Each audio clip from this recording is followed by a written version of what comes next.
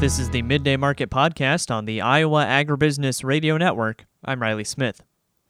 We're on the phone with Brian Doherty of Total Farm Marketing as we take a look at the midday session here.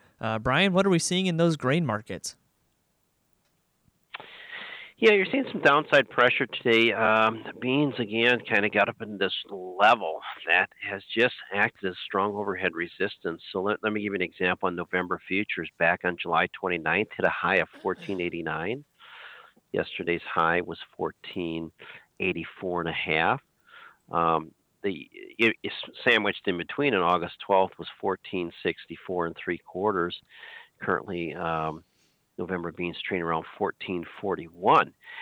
So there's three different spots the market got up to, and then it kind of faltered, and it did this at what we call the upper Bollinger Band. It's a pretty good showers push through parts of the Midwest here, midpoint of this week. That it will certainly help to solidify some yield potential. And it just seems like a risk-off day. You've got corn a few cents lower after strong gains earlier in the day. You got wheat down about a dime. So currently December corn, as we discuss, 655 down 2 1/4. But hit a high of 666.5. So good level, more than a dime off of its high. Pro Farmer Tour, everybody's talking about that for sure, and it should be. That'll be wrapping up today, and basically, I think in a high flyover, it confirmed the crop has some holes in it, some poor areas. It basically coincides with the weekly crop ratings that really show 18% of the crop is poor to very poor.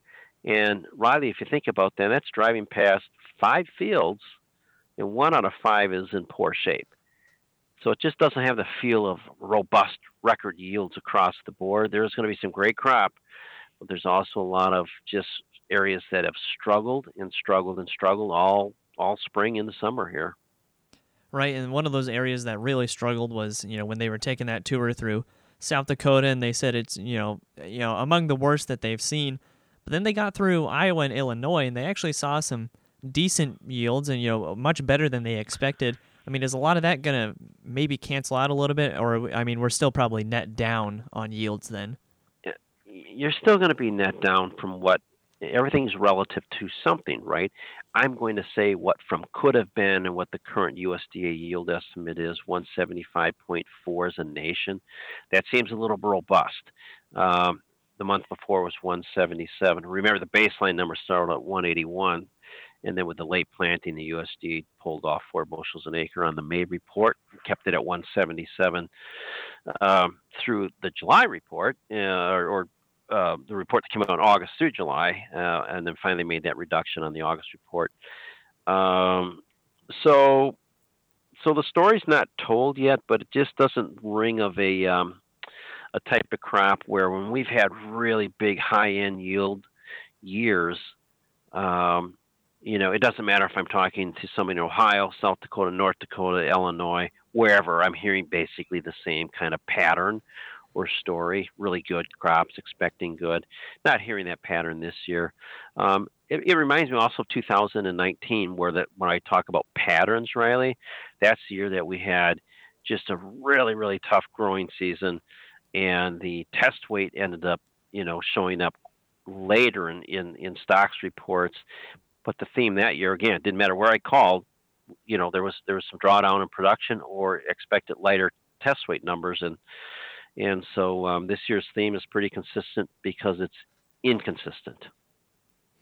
Right, and kind of with that inconsistency, I heard this morning that the U.S. export sales numbers were a little confusing just because the USDA is switching to a new system for reporting. Has any of that data kind of cleared up a little bit?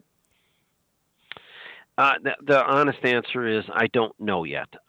It's in flux, and I don't have. I'm going to say I'm going to take the 5th for right now. I don't want to give bad data too. So, but let's look at the bigger picture perspective. What we have seen in the last several weeks is sort of some increased interest throughout the world in buying U.S. products and soybeans and corn in particular.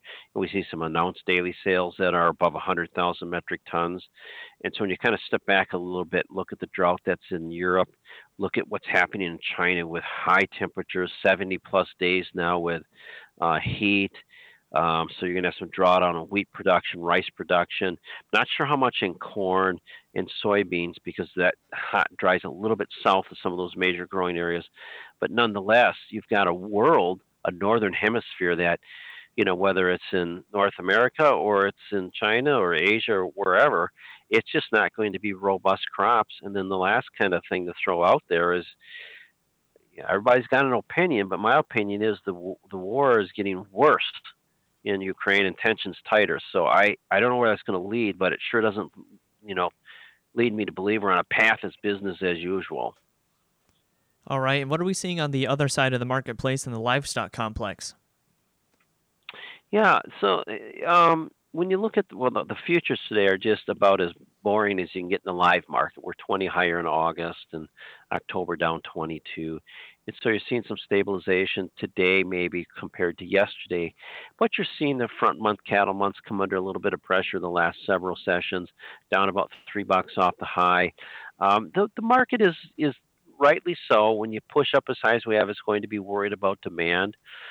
Feeders are reflecting the softer corn tone up about 80 right now, but they're too big, new high contract established here in the middle of the month, backing off some here. Hog market is 20 to 50 higher today, big hard sell. The marketplace is worried about the overall demand. That's just all there's to it. The supply side of the equation is friendly. We're reducing herds, reducing stocks, putting lighter weight cattle in the feedlots.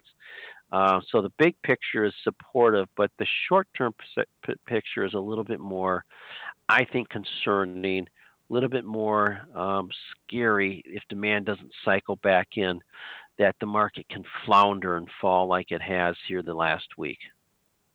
All right, Brian, lots of great information today. For those of our listeners who would like to get in touch and learn more, how can they do that? We just ask that they give us a phone call. Let's start with that, 800-334-9779. And if you're one that wants to, shoot an email, fine. Contact me and my name is with a Y, so it's Brian, B-R-Y-A-N, at totalfarmmarketing.com.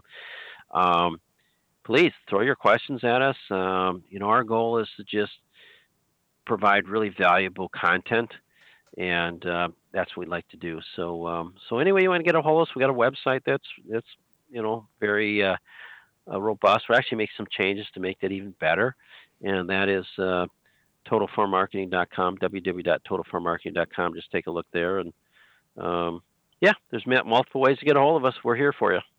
That again was Brian Doherty of Total Farm Marketing. We'll go ahead and take a look at those midday market numbers.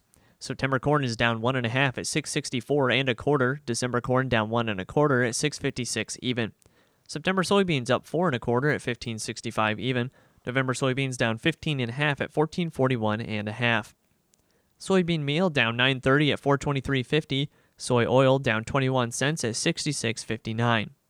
Chicago wheat down 11 1/4 at $7.83 3/4. Minneapolis spring wheat down 5 3/4 at $9.02 even.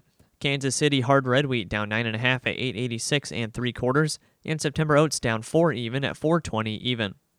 On the Merc, August live cattle up 17 at $141.50. August feeders up 37 at $181.60. Lean hogs up 40 cents at $90.77. Pork cutout up 55 at $101.90. And Class 3 milk up 6 cents at $20.12. And that's been a check of the midday market prices. I'm Riley Smith.